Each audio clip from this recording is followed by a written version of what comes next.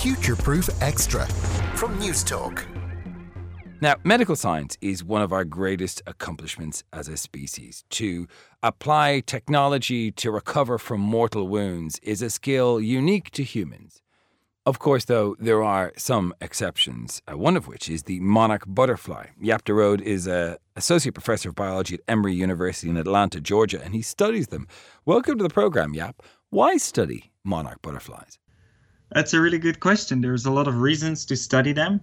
Monarch butterflies are extremely famous for a spectacular migration they undertake every year from North America to Mexico, where hundreds of millions of monarchs can come together in small patches of forest. But despite that, that's not why I started studying them. I started studying monarch butterflies because they become sick. They become sick just like humans get sick with parasites, just like animals become sick. And that allowed us to study how animals deal with their infectious diseases. These are the sort of almost stereotypical butterfly that people think of when they think of butterfly, right? It's black, orange, white, big. That's big correct. Wings.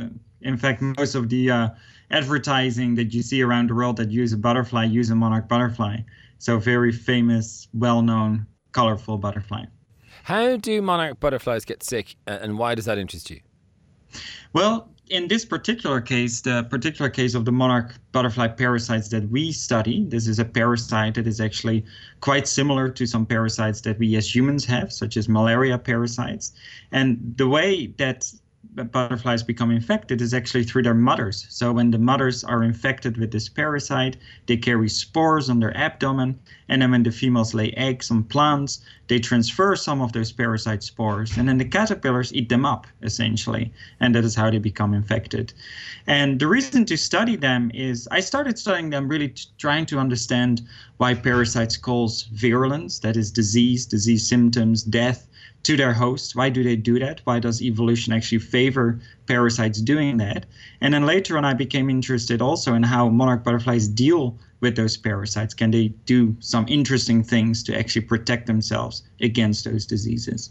So these spores that this parasite sort of cover the wings of a butterfly, how much of a big deal is that for a butterfly when it gets infected by this parasite and gets spores all over its wings? How much of a big deal is that? So most of the parasites are actually on the abdomen of the butterfly. Very few of them are on the wings, and that makes sense because they get transmitted from the abdomen to the to the plant when the females lay eggs. And so it can be a pretty big deal. So when the monarchs are infected with these parasites essentially cause damage to the tissues in that abdomen. They essentially poke little holes so that the monarchs can lose a lot of fluids and actually die of dehydration. So we find that monarchs that are heavily infected with this parasite, they may not even make it to the adult stage. They get stuck essentially in their pupal case. The ones that get out fine as an adult, they don't live as long, they don't mate as well. And what is very important for this particular species, they don't fly as well. And so for a migratory species that needs to travel thousands of kilometers every year, that can actually be a big detriment. I'm sorry, what? Thousands of kilometers?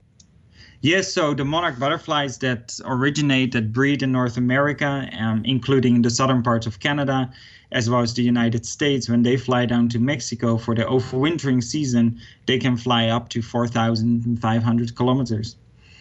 What? Well, how long do they live for? Well, that's a very good question because most of the monarchs don't live very long. When the monarchs breed, so in the spring and the summer, when they do their thing, they get together, they mate, they lay eggs, and they do their whole breeding, they live for about a month.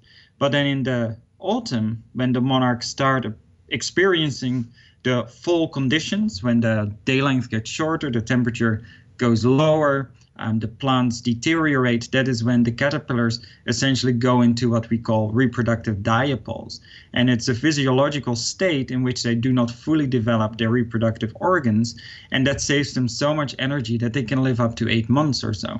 So they can then fly all the way down to Mexico, stay there for several months, and then in the early spring start mating again and start migrating north again.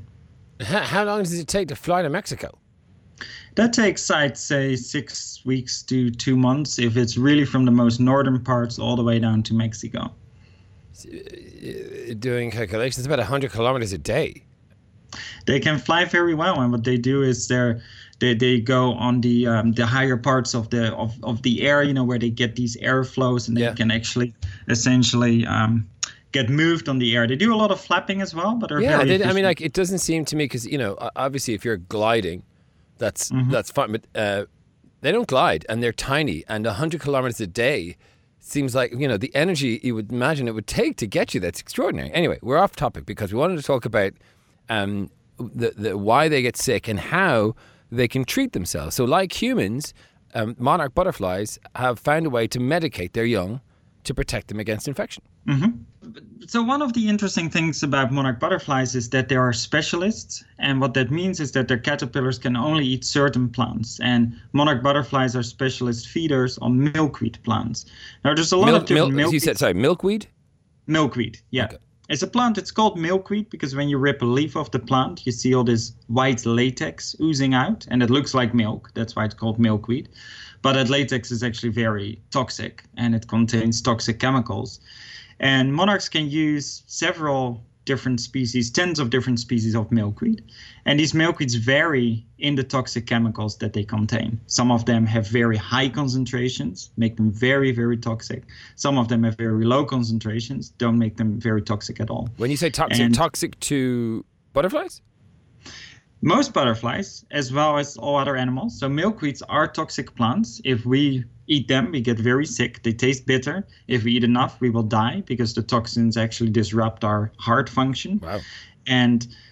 But monarch butterflies are relatively resistant to these chemicals, and that allows them to use them. And high enough concentrations are still bad for the monarchs, but most of the plants the monarchs can actually use because they're tolerant of these chemicals, these toxins. They don't really kill them. And so is the toxicity of the plant useful to a butterfly then, or why would it have adapted to be able to use these milkweeds with toxins? Absolutely. So monarch butterflies, beyond their migration, are also textbook examples of boarding coloration. As you earlier said, these are the butterflies that are orange and black and white. And that's a very clear warning coloration in nature that tells predators, hey, don't touch me. If you eat me, I will taste bad. And that is exactly what happens with monarchs. So because they're resistant to these chemicals to a large extent, what they also do is they take these chemicals, these toxins, put them into their own tissues, and that makes them toxic to their predators. And then they advertise that toxicity to their predators. But our work is also suggesting that these same chemicals also work against parasites.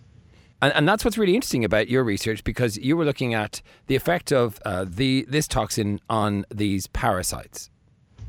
Correct. Yes. So when we started the work on these monarchs and their parasites, one of the things that we do in our lab experiments is to grow all these plants in our greenhouse so we can do very controlled experiments. And I remember just one day I decided, let's just look at different milkweeds and see how that affects the parasites, knowing that these milkweed species vary in these chemicals, knowing that these toxins are responsible for protection against predators. It was a very logical question for me to ask, can they also work against parasites? So we very simply started growing different plants of milkweeds in the greenhouse, feed them to monarch butterflies, and then have the monarchs either infected or uninfected with the parasites, these protozoan parasites that we study. And then we found that there was a very big effect. So plants that have higher concentrations of these toxins actually reduce parasite infection and alleviate the disease symptoms of the monarch butterflies. All right, so it's a medicine. It is a medicine, exactly. So how do the young of the monarch butterflies benefit? So what happens is that the caterpillars eat up the parasite spores that were deposited by their mothers onto the eggs and onto the milkweeds when these females lay their eggs on those plants. And if those caterpillars at the same time ingest a plant or a leaf of that plant that has high concentrations of these toxins, they somehow become less infected.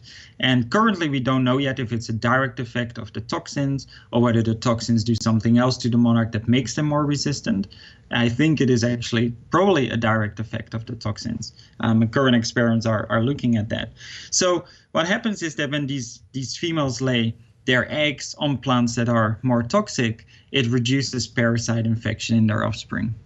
So you actually find that monarchs sort of seek out more toxic milkweed plants to lay their eggs on so that their young will be less infected by parasites? Exactly. So that was the next experiments that we wanted to do when we first found that these milkweeds have very strong effects on alleviating the disease symptoms in these monarch butterflies. To me, it was a logical question to ask, can monarchs actually benefit from this? Can they actively, as you say, seek out these plants when they are diseased with this parasite? So we followed up with relatively straightforward experiments where we set up flight tents in our greenhouse. And then what we did, we added a medicinal plant and a non-medicinal plant, add a monarch butterfly to the cage, and then after a few hours count the number of eggs that the females laid on those two different plants. And what we found is that the infected monarchs had a strong preference to lay their eggs on the more medicinal plant than uninfected monarchs. Right, so they're sort of choosing the plant that it will have a better effect on the parasites for their children. Can I ask you, how do you, when you say you introduce, is it when you do these tests, is it just one butterfly you stick in there? Yes, because we want to make sure that we look at just one butterfly making the decisions. If you put a whole lot of butterflies in there, you just got to get an average picture, right? And you could always have some weird butterfly that lays tons of eggs, some butterflies that lay no eggs. So yeah, it has to be one butterfly. And then you can really look at the individual. And when we do that repeatedly, we find that on average, the infected monarchs have a strong preference for the medicinal plant and the uninfected monarchs do not. So monitoring an individual, that makes sense to me. But if you're talking about large populations of butterflies, is it possible to track them individually to get an overall picture that's accurate? I mean, how do you tell one butterfly from another? So in the lab, that's very easy, right? So when we do these experiments in the lab, we know all our individual butterflies. They all have their unique numbers and they have their own identities. They don't have names? We don't give them names. We try to refer to them as numbers, yes. That's cold, Jaap. Yeah, well, actually, we once did one experiment where we gave all the caterpillar names. And the thing is, when we do experiments, we start with caterpillars. You cannot tell whether a caterpillar is a boy or a girl. So we had 240 caterpillars in that experiment. We had to come up with 240 unisex names. That was fun. I can see why that in terms of expedience, it's probably best to just give them numbers. Yes. Your grant review. We spent 40,000 hours coming up with unisex names and 3,000 hours actually doing the practice, the experiment. Yeah, the internet helps greatly with these things. All right. Well, look, really interesting speaking with you. And it's pretty cool that monarch butterflies can sort of medicate. Just before we finish up, is that the only sort of example of an animal medicating not itself that we know of? So certainly not. So we are realizing now that there's a lot of different animals that can do all sorts of medication. And so when you think about the history of animal self-medication, people used to really look at primates such as chimpanzees and bonobos and gorillas. And that is really where most of the findings were done several decades ago. And I think the reason for that is that people were looking at animals that are very similar to us, that can learn from their mistakes, learn from their associations. And so that is really where a lot of the initial discoveries were made. And I think once people started realizing that, hey, it doesn't have to be animals with these big brains, with these learning capacities, that you can find it in other species too. And I think that was one of the major things that we found, is that you have this butterfly that cannot learn from their experiences. They cannot see what happened, after they changed their behavior, yet they're doing this really intriguing behavior. And you see it in other species too. So people have now looked at honeybees, people have looked at ants, and in those examples too, you see essentially medication happening not by the individual to cure itself, but to cure nest mates in those cases. So I think the more we're going to look, the more we're going to find. Just in terms of sort of usefulness for humans, is it possible that if we looked at a wide range of species and tried to analyze why they behaved in a certain way, that more of this sort of information might fall into our lap? Because, when you think of a monarch butterfly, you don't imagine it being very intelligent, but this is a type of intelligence that is obviously through adaptive selection. Is it possible that we might find other techniques, other chemicals, other remedies for toxins by looking at why animals choose to breed where they do, or die or feed where they do? I think that is absolutely true, and it's really exciting to me when you look at how people discover drugs. Right, well, in Western society, we have lost some of the ways that other people used to find drugs. And when you look at indigenous cultures, people have all that medicine history. They understand their communities much better. They use all sorts of plant products to cure diseases. When you look at other indigenous cultures, for example, in Africa, you see that traditional medicine men often looked at animals to get inspiration. And in that way, people have looked at porcupines to find a treatment against bloody diarrhea. They have looked at elephants to get a treatment for stomach upset. And again, what they have done is really looking at these animals that can learn, that have these big brains. I think what we're doing now is looking beyond that and looking at this wide variety of animals that can use medication. And the important thing is that a lot of the parasites that they are dealing with, whether it's bacteria or viruses, protozoans, very similar counterparts occur in humans. So I think by looking at all these animals that have evolved with their parasites for tens or hundreds of millions of years, that we can actually find potential new cures against our own diseases. Jaap de Rood, thanks very much for joining us. Thank you so much.